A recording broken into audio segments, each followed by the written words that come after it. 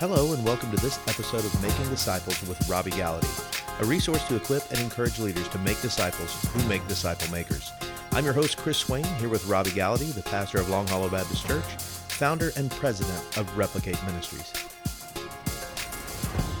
Today on the podcast, we are going to discuss something that is very applicable to our current situation. So we are currently, it's been suggested to us by leaders to socially distance ourselves from others, work from home if possible, remain in some level of isolation so as to slow down the spread of the coronavirus. So as such, one of the things we wanted to talk about today, the topic today, is going to be incredible. I think it's going to be super helpful, and it comes directly from the scripture, which is always a win.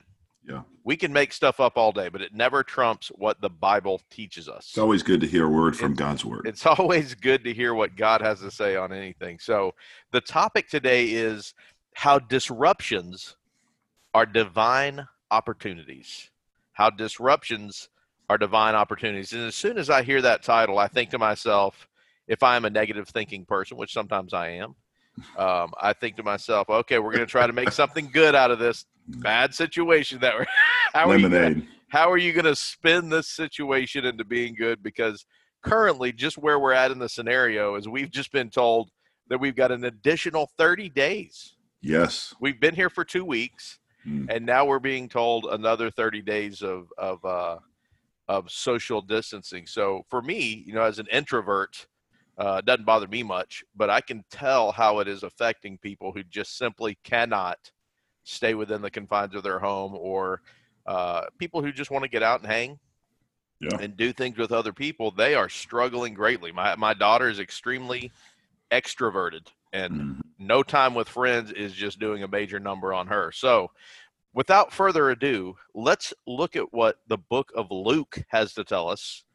about how a disruption can be a divine opportunity. Yeah, well, as we read this parable, which is very familiar to us, the parable of the Good Samaritan, we realize that there are problems in life, disruptions that happen in life, that God allows for us to show compassion, to extend grace, and really to take advantage of and capitalize on and make the most of. Now, there are two types of people listening. There are those who are going to see disruptions in life, and they're going to be so self-absorbed they miss them. And there are others in life who are going to be looking for God in every part of life, right? And that's really what we want to do as Christians. We realize this, and I may have said this before, but it's probably worth repeating again. The Christian life is an adventure, right? Like every day you wake up, before your feet hit the ground, you're going to do two things. You're going to have a funeral and a coronation. You're going to die to self. The funeral's you. If anyone comes after me, they must deny themselves, pick up their cross, and follow me. So that's a daily denial, daily funeral. And then secondly, there's going to be a coronation. You're going to coronate Christ and acknowledge him as Lord of your life. So what that means is every day as a Christian, as a disciple, is an adventure where you are looking for God, working in your life, working in people's lives. So if that's the case, and we know this, a few things we have to believe in order for this to happen. Number one is we realize this: nothing catches God by surprise. Now think about that. Nothing. So you're saying God was not surprised by coronavirus? No, not at all. No, he is not surprised by another 30 days of social distancing. No, I mean, we're surprised. And see, that's what's so hard for us, is that we think we're actually in control of our life, and we're really not. Okay. Right. That's the thing. We control our little homes and our jobs and our families and the things we're over. But the reality is we really don't have control of anything. I mean, we're dependent upon the Lord. And what this is showing us is that God's still in control and nothing catches him off guard. He's not surprised you can't jump scare God. as my kids say. I don't know if your kids always do. They're trying to jump scare me all the time. They hide in closets. We play a game every night when we go to bed. I don't know if your kids do this, but every night we go to bed, somebody goes down the hall and hides in the room, and the other two people have to walk down the hall slowly. This is not good if your kids get scared. And my kids are scared, but they still like to do it. And so we're walking down the hall slowly. Is he in the closet? Is he in the bathroom? Is he, under the bed? And they're trying to jump scare us. God never gets jump scared. In fact, I will say this before we go on. There are no accidents in the economy of God. Okay? So what that means is this is not a surprise to God. It shouldn't be a surprise to us. So if God's sovereign, which he is, and God's in charge, which he is, then God is allowing this to happen for a reason. And the faster we get on with that agenda, and the faster we adopt that mentality, life begins to go a little easier for us. Okay, so let's look at the Good Samaritan parable. Now, what's interesting about the Good Samaritan is nowhere in the parable is the Samaritan called good.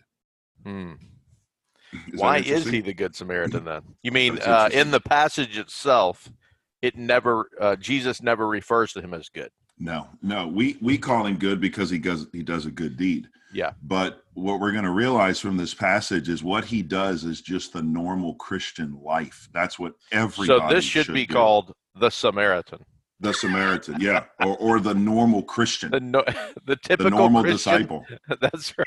Yeah, the normal disciple. That's okay, good. So here's what happens. So the story says Jesus starts the story, and the reason he's telling the story is this guy's trying to determine if he will inherit eternal life. We're in Luke chapter 10, verse 25, and he's trying to determine if he will inherit eternal life. And Jesus says, "How do you interpret the law?" He says, "Well, love God, love people." Jesus says, "Great, do that." But the guy was still probing. He wasn't satisfied with that answer. He wanted something else. And Jesus knew that he was trying to justify himself. And so he asked Jesus, he said, "Who's my neighbor?" Love your neighbor as yourself. And so Jesus is going to tell a parable, okay? The parable is an unexpected situation. It's a disruption of someone's life. It's a coronavirus situation in a sense. It's something that you didn't cause. You didn't have anything to do with making it happen, and yet it's happened. So we're all experiencing this situation together. And in this parable, three guys experience a disruption. Okay, so the man is walking on a road from Jerusalem to Jericho. He's leaving Jerusalem, going down to Jericho, which is a key point of the passage, by the way. They strip him, they beat him, and they leave him half dead. Okay, so the first two guys that come on the scene, now you have to understand. Yeah. And let me teach you a little Hebraic culture, because I think this is important for us to understand this parable. Remember, I love the Jewishness of Jesus, and always felt that helps us bring the Bible into high definition, and or living color, if you will. So in the Jewish culture, they would always tell parables with three people, or they'd always tell stories with three people. It'd be similar today if I would tell you a joke like this: a Baptist pastor, a Catholic priest, and an atheist go into a church. Now, I want to know how that joke ends. Yeah, I said that before, and somebody was saying, "What is that? What is that joke?" Don't they walk into a bar in typical jokes? Well, it's not. Yeah, it is a bar, but I'm trying to make it. Are you trying to Christianize the typical family show? Setup? This is a family show. Yeah, so they walk into a church. Okay, so in their context in the first century, it was always a Levite, a priest, and a Pharisee are going to do something. Okay. And the story or the paradigm of how this process works is always the same. The priest never gets it right. The Levite always misses it. Right. And the Pharisee saves the day. It's always the same. You got to understand, we have this faulty view of Pharisees. I've taught on this extensively on Wednesday nights. And by the way, if you're interested in tuning in on Wednesday nights, I'm teaching just a Bible study through the Bible, looking at the Jewishness of Jesus. Longhollow.com. You can find it /live, longhollow.com/live, 6:30 on Wednesday night. And you can join us for that. But it's always the same process, okay?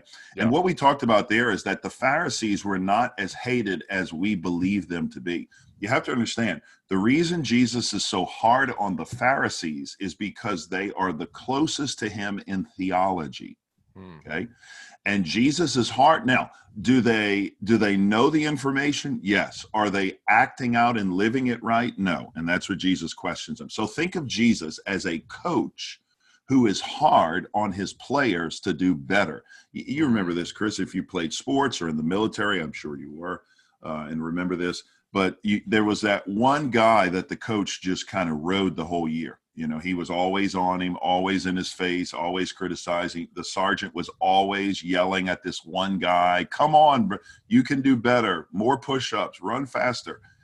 And the reason he was harder on him is because he knew that he could do better. Yeah. That's the way we need to understand how the Pharisees operate. We'll get back to how this plays out after our break. This brief break. Over the last few decades, American churches have produced plenty of converts, but not as many mature believers. Studies show the majority of Christians don't even understand the basics of faith. How do you tackle such a big problem? Pastor Robbie and I spent time together, thought through this process after a decade, more than a decade of implementation, research, actual practicing of ministry. We developed this book called Replicate. And what it does is it takes all of the components that we've implemented in small churches, medium churches, and even mega churches to create a culture of disciple making right where you are. But it's not just for church leaders. Every single disciple will be able to read and learn from this book how to make disciples and how to create a lifestyle and a culture of disciple making in his or her own life. You can find it and pre-order it now wherever books are sold, and it will come out on June 2nd, 2020, in just a few months. And we're back. We're talking about, right now we've been talking about the Samaritan. We've been talking about, notice I didn't say the Good Samaritan, even though I'm sure we could refer to him as a Good Samaritan. The typical disciple is what I want to reframe the title of this parable. And we're talking really about how we see these opportunities. You were mentioning how Jesus and the Pharisees were similar in their theology, but how Jesus was always taking them to task because they elevated their theology above their relationship with him. Yeah, they knew what to do. They just didn't do it. And they put so many fences around the law, they forgot what the law was. So they know how this is going to play out, right? So Jesus says a priest comes and he missed it. You know, the holiest man in Israel, he has access to God. He knows the word of God. He's ministering before the people of God. He's offering sacrifices to God. He misses it. Okay. Right. The second man comes on the scene. It's a Levite. And one of the things we have to realize about Levites and priests is that in the first century, there was a distinction between both of them. All priests were Levites, but not all Levites were priests. Okay. And that's something to remember. So you had to be a Levite to be a priest, but not all Levites were priests at the time. So surely this man is going to get it right. If the main man missed it, maybe this guy will get it right, and he misses it. So at this point, they're expecting Jesus, as normal, to just introduce this Pharisee to the mix. And you got to realize what the first two did. And I don't want to spend a lot of time because we don't have a lot of time, but I want to share this. The reason the first two guys missed this distraction as a divine opportunity is because of self-absorption. They were only worried about themselves. They were too busy with their life. They were too busy with their agenda. They were too busy with their plans, their ministry, their goals, their successes. Yeah. And so what it says in the text is they passed on the other side.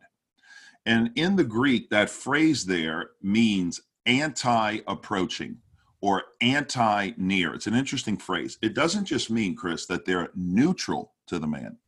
It doesn't just mean they're ambivalent to the man. It doesn't mean that they're casually approaching. It doesn't mean they're preoccupied with themselves. It means they are against this man.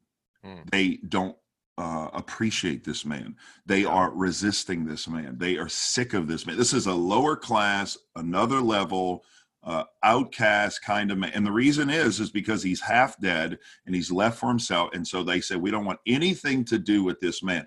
And that's kind of a harsh thing to think about, but this is the thing I want you to think about. We can be there as well. We can be so self-absorbed at times with our busyness that we miss the divine assignments all around us. One of the lessons God is teaching us, I think, through this pandemic is the need to slow down. We live in such a fast-paced life, and we value busyness, and people pat us on the back for workaholism, and we're always going and we're always doing. And I think that's one of the hardest things for some of you listening right now, is because you're so busy doing things all the time that you have a hard time just being before the Lord. And I just want to challenge you before we move on. Somebody needs to hear this. Mm-hmm. You need to slow down, right? Don't be in such a hurry to get through the journey that you miss the lessons along the way. One of the things I want you to realize about how God works is success in the Christian life, maturity in the Christian life does not come with reaching the destination of heaven. Maturity in the Christian life is the joy in the journey.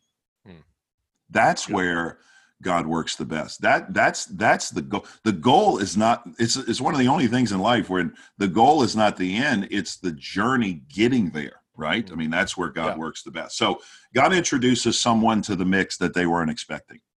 God says, all right, let me tell you how this thing plays out. And they're thinking, Jesus, I could finish this story for you.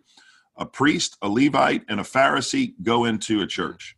The priest gets it wrong. The Pharisee gets it right. And Jesus throws in the Samaritan. And what they do at that point is they start to look around and say, wait a minute. No. Jesus, we know you're new to these parts, and you've only kind of been on the scene for a little while, but you can't do that. This is not how the story ends, Jesus. We don't talk to those people. In fact, there is no way we're going to even help those people, the Samaritans, much less let them help us. They're our arch enemy. There's no way we're going to let these people help us.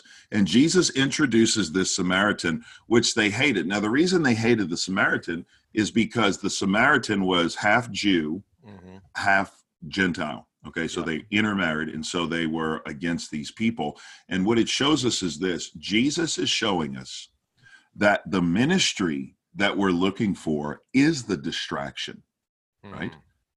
And that changes everything. Why? Wow. Because now we start to see that being behind a slow person at Publix or Kroger supermarket may be what God wants to show us, right? Where that is the lesson.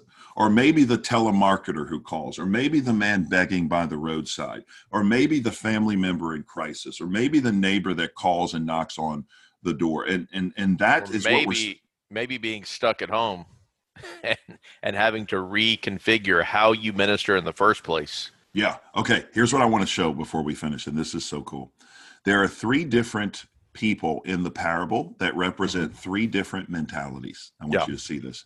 The first set of people, or the first group, is the robbers. The robbers took the man's possessions, and they said, here's what they said: what is yours is mine. Your possessions are mine. So they took them. And what that is illegal. Okay, That's illegal. That's stealing. That's stealing, right. The priest and the Levite come along, and what they say is, what's mine is mine. I work for this. I'm busy. I have a ministry. I've got things to do. What's mine is mine. And what that's called is selfish. But the Samaritan shows us something interesting. What he says is, what's mine is yours. He viewed his belongings as a means for the recovery of this man. And this is what I want to show you. That is Christianity. This is what it means to be a disciple of Christ, to live with that kind of mindset. So here's what I want to leave you with. We want to challenge you to partake of what we're calling the Good Samaritan Challenge. Okay. See, the parable teaches us a few things, but one of the main things we see here is this, and I want you to get this. God expects us as disciples of Christ to fix problems we didn't cause. Think about that. It's pretty strong. God expects us to fix problems we didn't cause. But that's not my fault. Yeah, I didn't do that. Not my fault. I didn't make this mess. I didn't cause this virus. I didn't do this thing. And aren't you glad Jesus did that for us, right? I'm so grateful when he went to the garden, he didn't say, that's not my sin, Dad. I didn't do that. Or when he was hanging from the cross, he didn't say, hey, take me down from here. It's not my problem. It's theirs. Jesus fixed the problem he didn't cause. and it cost him his life. And so here's what I want to teach you, and we'll be done. This is the motto we live by in our missions department, okay? Here's the saying, and you can write it down. A need plus awareness equals responsibility. That's good. You got that, Chris? I do. Say it again. It's very good. A need plus awareness equals responsibility. Ooh, there it is. Yeah. Or let me say it another way. Somebody said this: a need seen is an assignment given by God. So what I'm saying is, if you see a need and you're aware of the need, then you have a responsibility as a Christian disciple of Christ to meet that need. You know, when people come to me all the time and they say, Pastor, I got this great idea. Why don't we go serve this group downtown? Why don't we minister to the bikers who are down in the community? Why don't we serve food to people who are homeless under a bridge? Why don't we start a school for the deaf or help people in the church? And what I always say to them is this: that's a great idea. Thanks for recognizing that. If you have the vision, then you need to lead the mission. If God has given you a vision for something, you lead the mission. Here's the info. Chris, let's give them the website they can go to. We've put together a website with a bunch of different ways you can be a part of this Good Samaritan Challenge. And you can actually do it from home. You could do it in your community. You don't have to go out to a large group to do it.